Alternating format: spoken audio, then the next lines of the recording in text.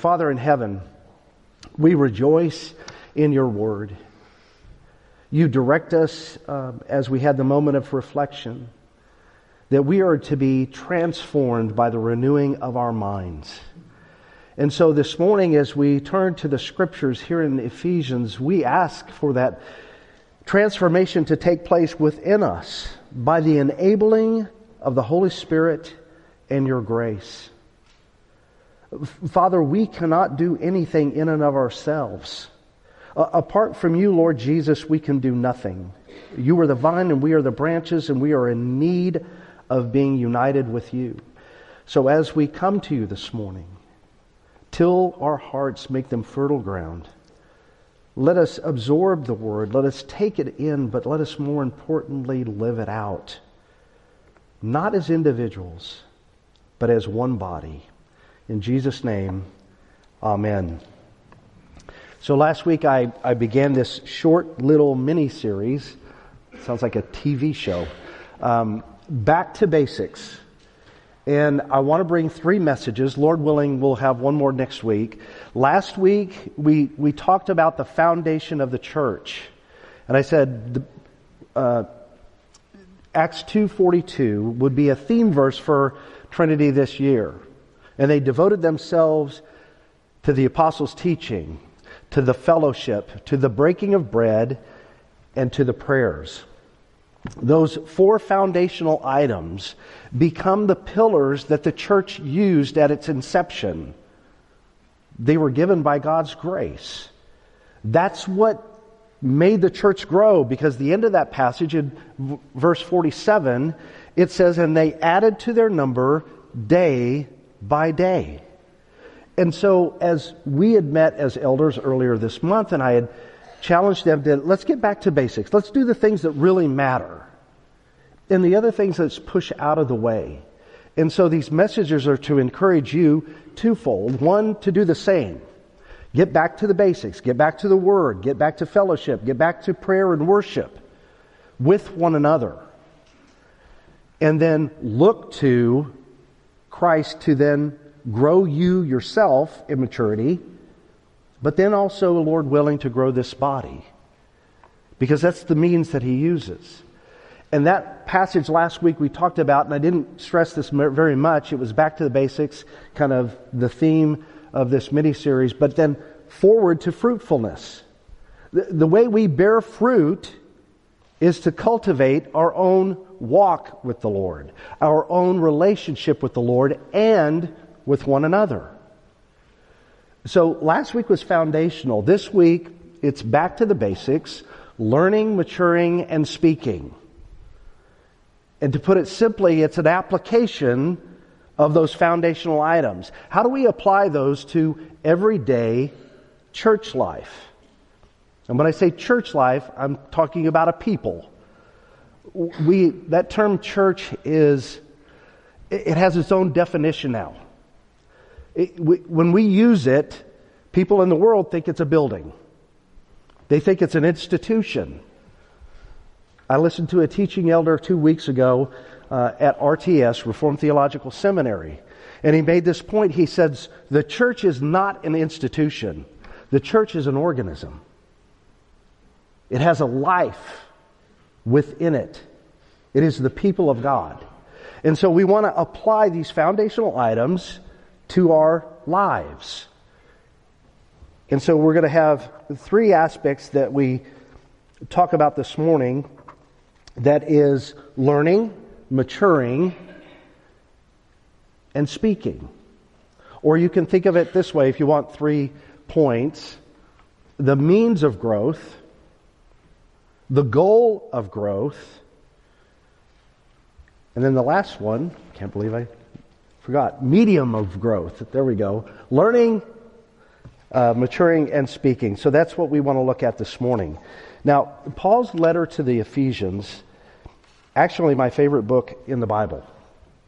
And it's interesting because in the book of Acts, Paul talks about his time at Ephesus and how the gospel went to Ephesus and the people there rioted because the gospel turned the world upside down. More appropriate is it turned the world, at least within Ephesus, right side up. The gospel changes.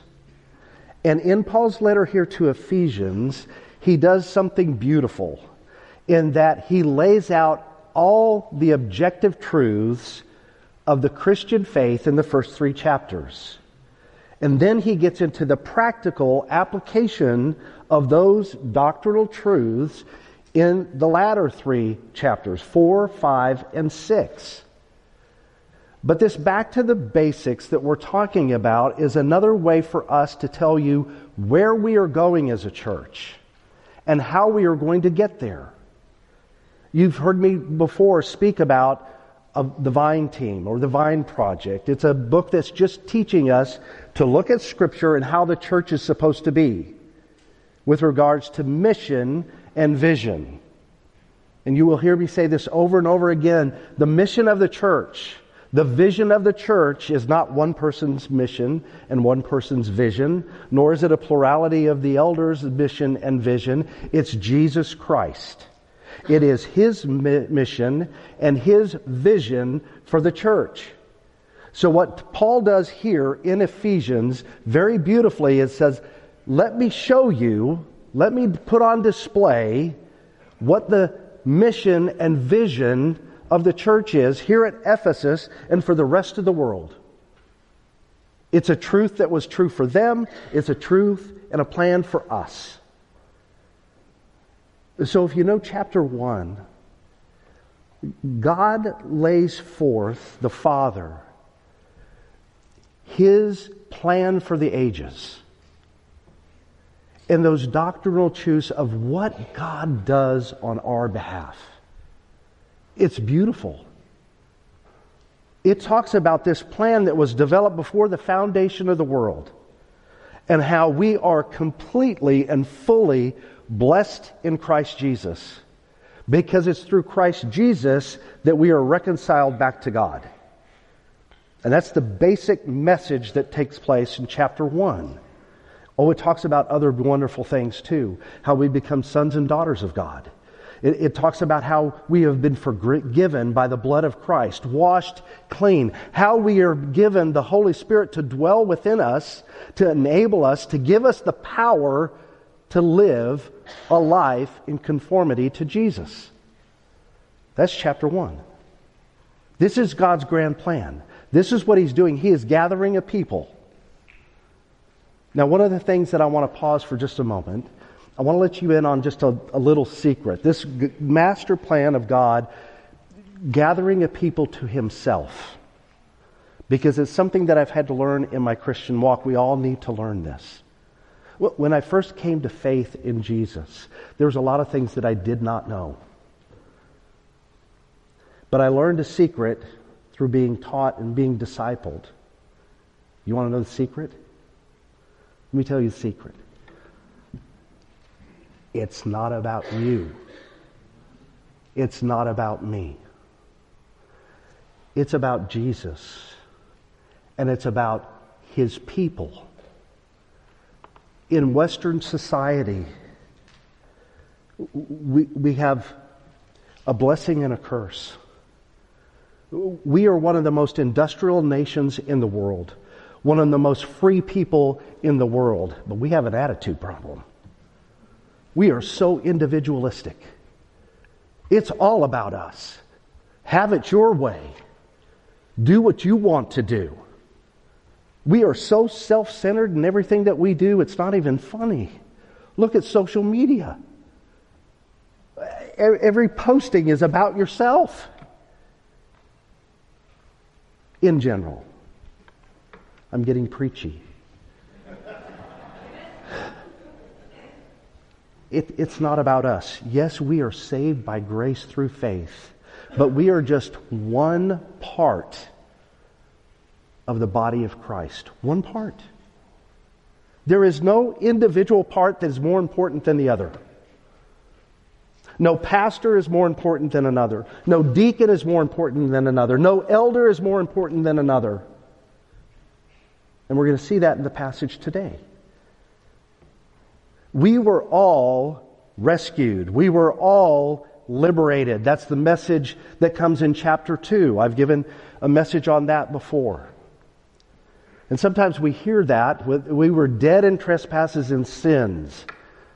But God made us alive and delivered us out of the control, the dominion of Satan and sin.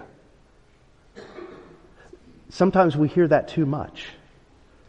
And it doesn't quite have the impact on us. So let me make it a little bit more vivid picture for you this morning. In the Old Testament, Israel is in Egypt. They are slaves. They are having to make bricks. They have to gather their own straw to do it. They are beaten because they can't make the quota of bricks. And they cry out to God. And God says Moses as a deliverer. Now that comes straight out of Scripture. Can you see how they're enslaved? And that slavery that they have represents bondage to sin and to Satan. But let me make that picture a little bit more vivid for you. My wife loves to read. Her favorite genre is World War II literature. She likes to read stories about World War II. Some are fictional and some are based on true stories. We recently watched one of the books that she had read, All the Light You Cannot See. It was a good story. If you haven't seen it, you should read the book and then watch the show. But I was thinking about that this week. And I thought about World War II. And I thought about a time that Gayla and I had been to the Northeast and we had went to a Holocaust museum. Between late 1944 and the summer of 45, Allied troops, Russia, Italy, U.S., Britain, were all converging toward Germany.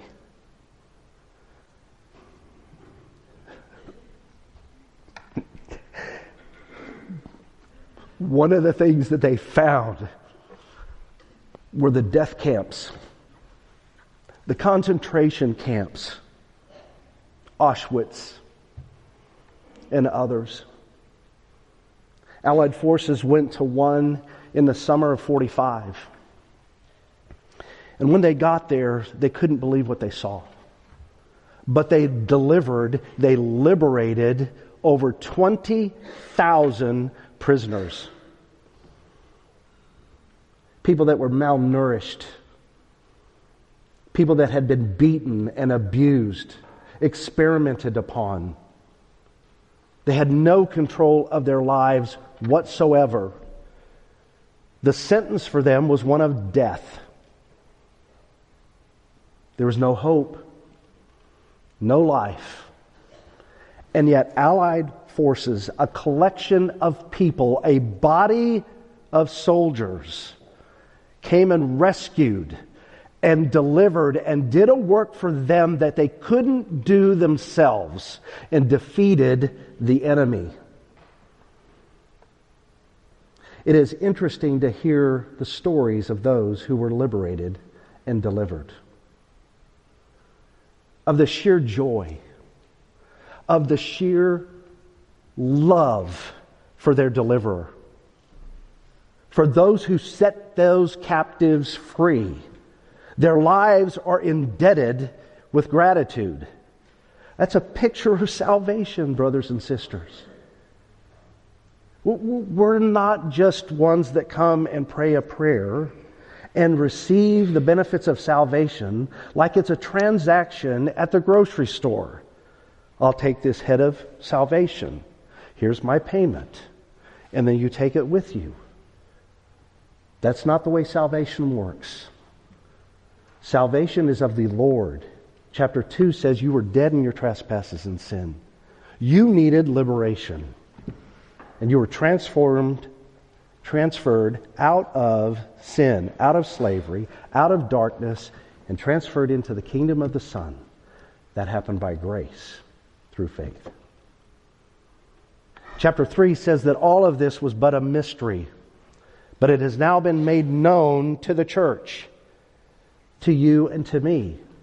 That message going into chapter 4 is, it's not about you.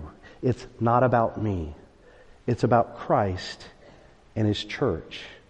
And so let's see how we take these foundational items that were true of the church of Acts and how they are applied to the church at Ephesus and how they are applied to us.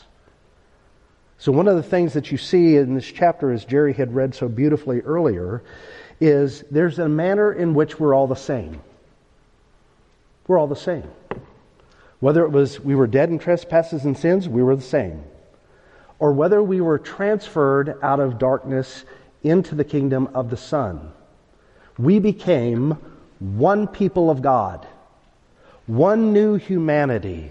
One new race. We became Christians like Christ.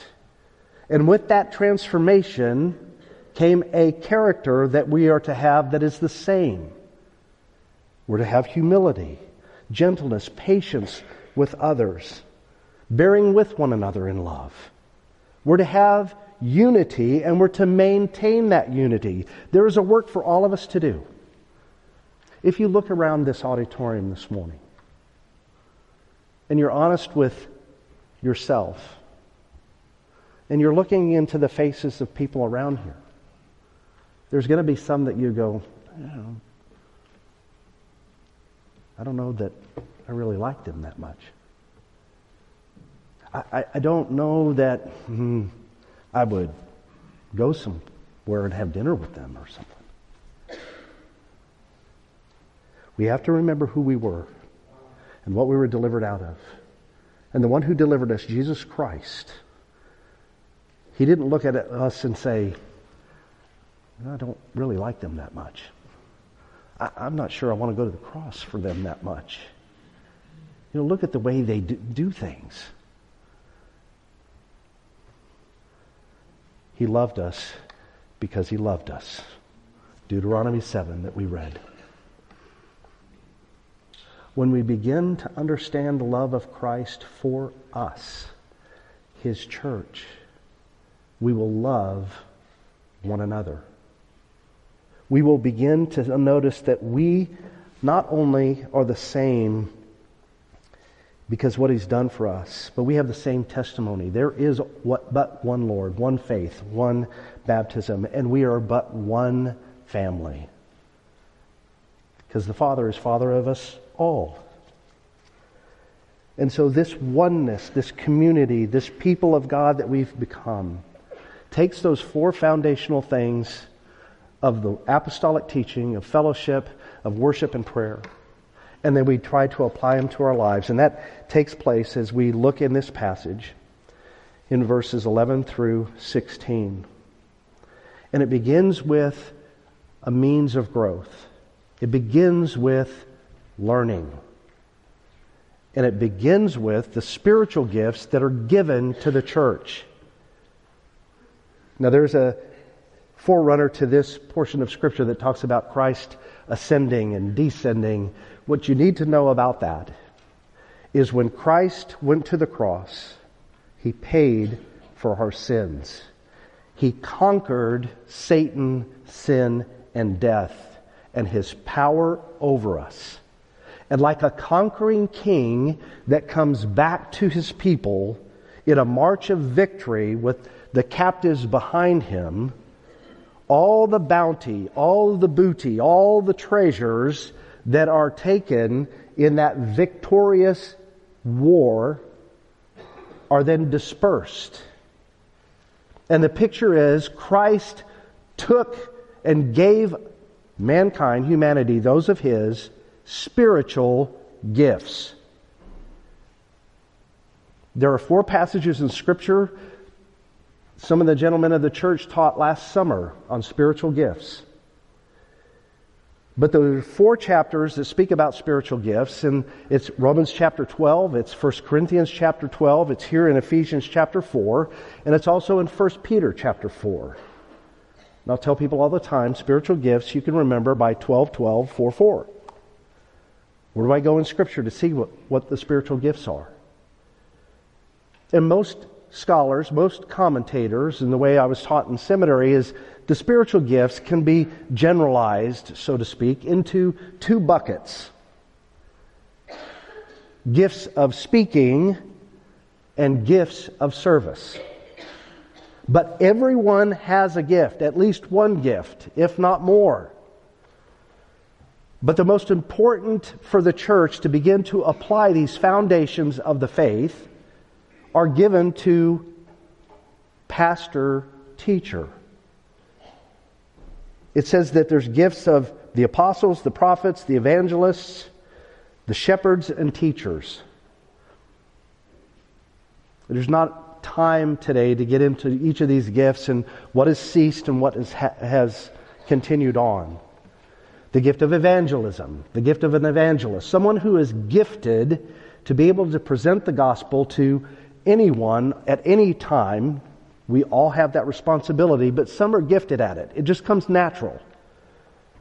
They can walk up to someone and start a conversation, and the next thing you know it, they're talking about Jesus. Gift of evangelism. The other is, though, shepherds and teachers. And these are two parts of one gift set. And so the means of applying these foundational things start with learning.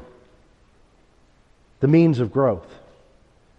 Elders are told in 1 Timothy chapter 3 that they are to be able to teach. That they're to rightly divide the word of truth. That they're to make known to others what the Scripture teaches, what it says, and how it's known.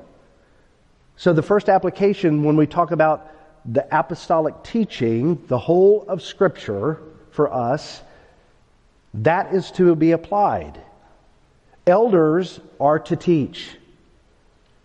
Whether it's in Sunday school, whether it's through community groups, whether it is one-on-one, meeting with someone, shepherding others, teaching the Word of God. It should be to show you what the Scriptures have to say, and then how you can, as the call is at the beginning of chapter 4, walk in a manner worthy of your calling.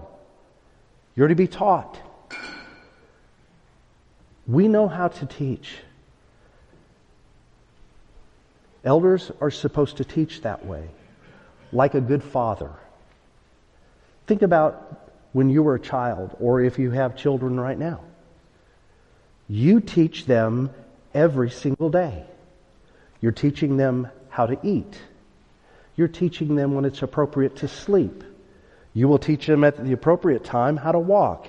You might grab their little hands with your fingers and kind of guide them as they take their first steps. You will teach them everything that they need to know to mature in the physical life. But you as a parent are also to teach them in the way that they should go. The nurture and admonition of the Lord. Elders are to teach our people so that our people become learners of Christ. And then they become teachers to others to teach them about Christ. It is a learning community. And it is to continue. We never get there. How many can raise their hand and say, yep, I've got it. I am like Christ right now. I'm done. Not even close. We constantly have to be reminded, and elders become that facilitating device that God has given to the church to teach us. But not that we just take that information and that knowledge in for ourselves. It's to be shared. It's why the gospel is called the good news. Anyone that has a child, we see the birth announcements, we see the postings and everything else. You tell the world, I had a baby boy, I had a baby girl. That's good news.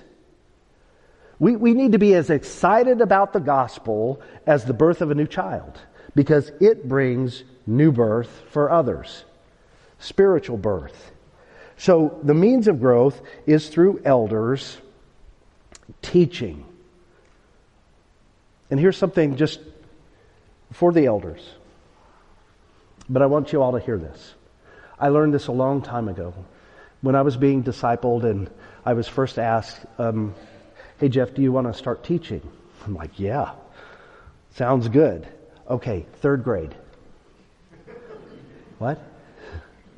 Yeah, 3rd grade. You're going to teach 3rd grade. Jeff, you've done such a good job with the 3rd graders.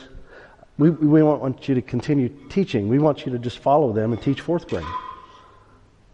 And so I taught 4th grade and did it again for 5th grade and did it again for 6th grade and then did junior high and then did high school before I ever did adults.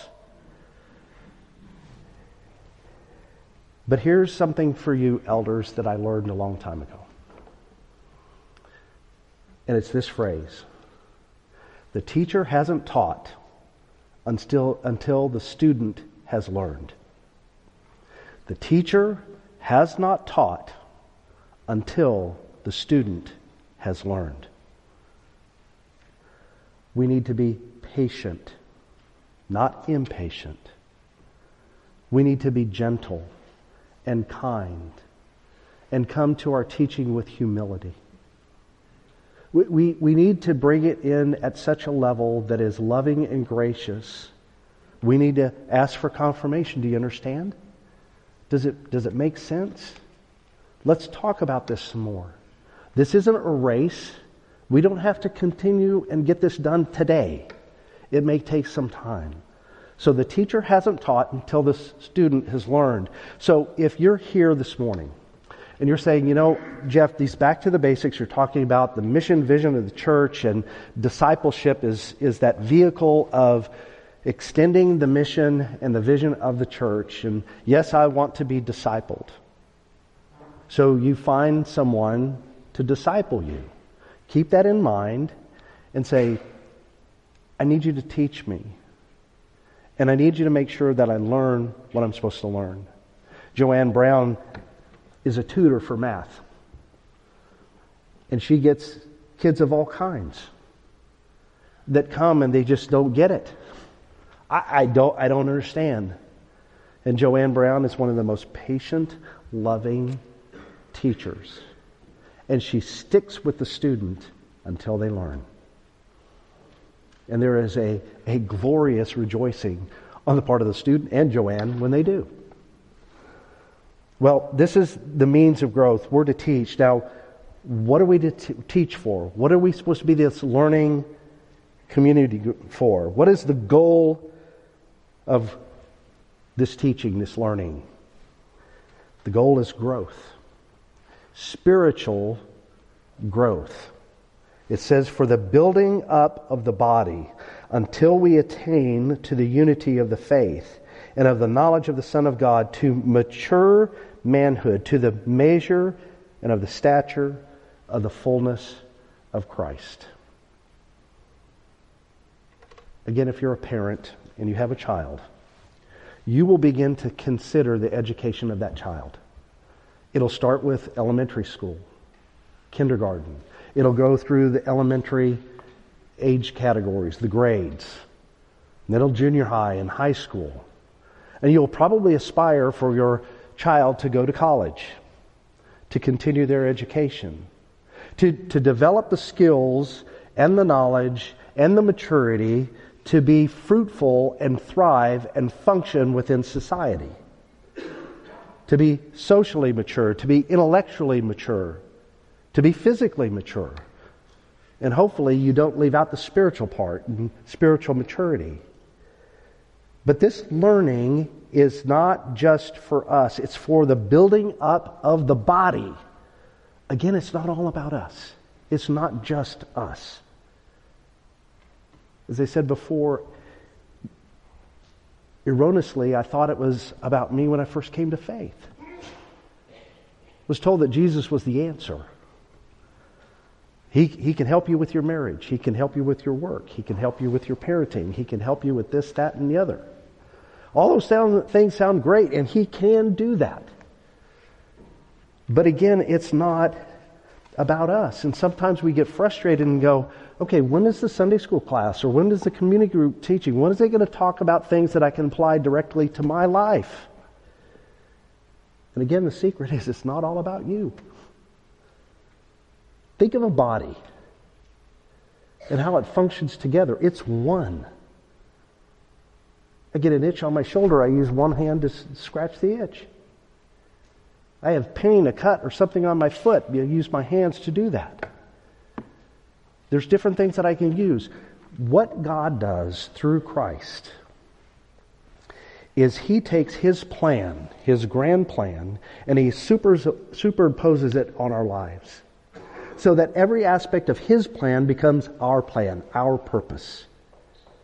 So it doesn't matter whether we are talking or working on marriage or parenting or anything else.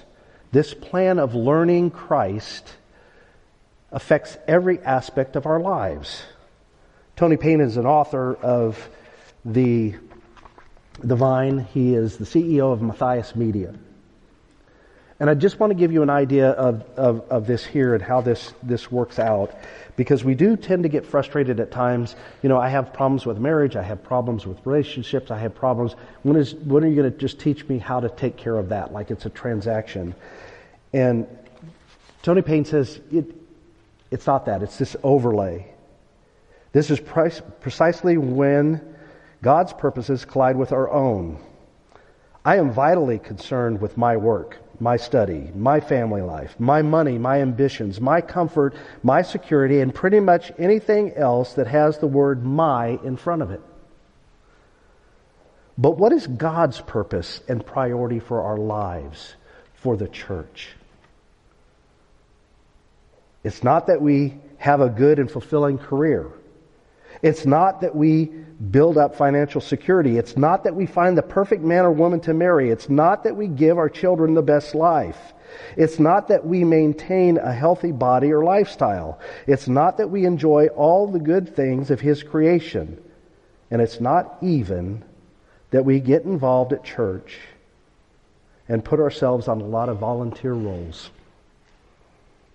God's most important agenda item, under which everything else fits, is Jesus Christ. It's all about Him. It's all about us being conformed to His image. It's all about us pouring into one another. When we come here on a Sunday morning, when we gather as the people of God, try to prepare for those gatherings. Tell the Lord, help me not make this all about me.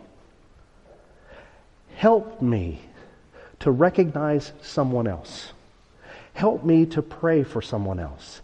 Help me to encourage someone else with words from Jesus, with the gospel.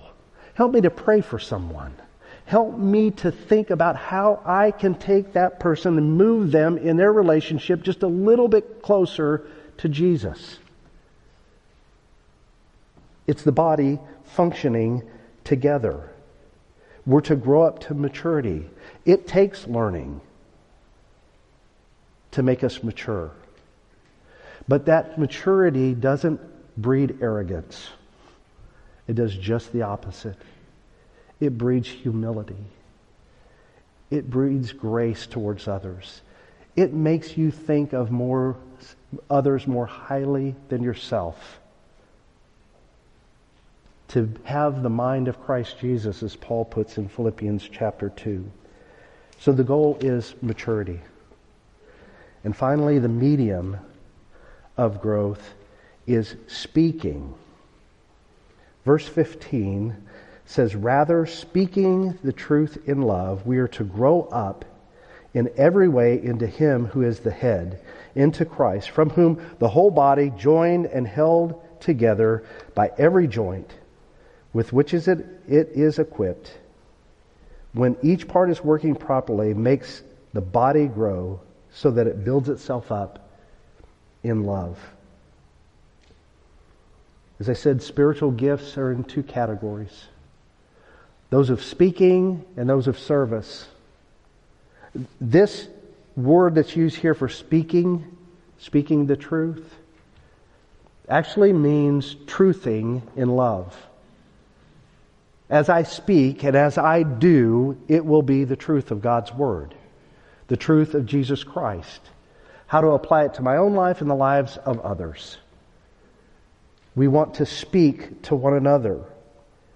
Paul will say in Colossians that we proclaim, let the word of Christ dwell in you richly, proclaiming to one another the gospel and hymns and songs and spiritual songs. We want to speak to one another the truth, whether it's a word of encouragement or, hey, brother, you need to avoid that. You need to get back here, a little correction. Bring them in to one another, but we speak. When we're transferred out of Satan's dominion and sin and transferred into the kingdom of Christ, we learn a new language. We learn the language of love. We learn the language of the gospel.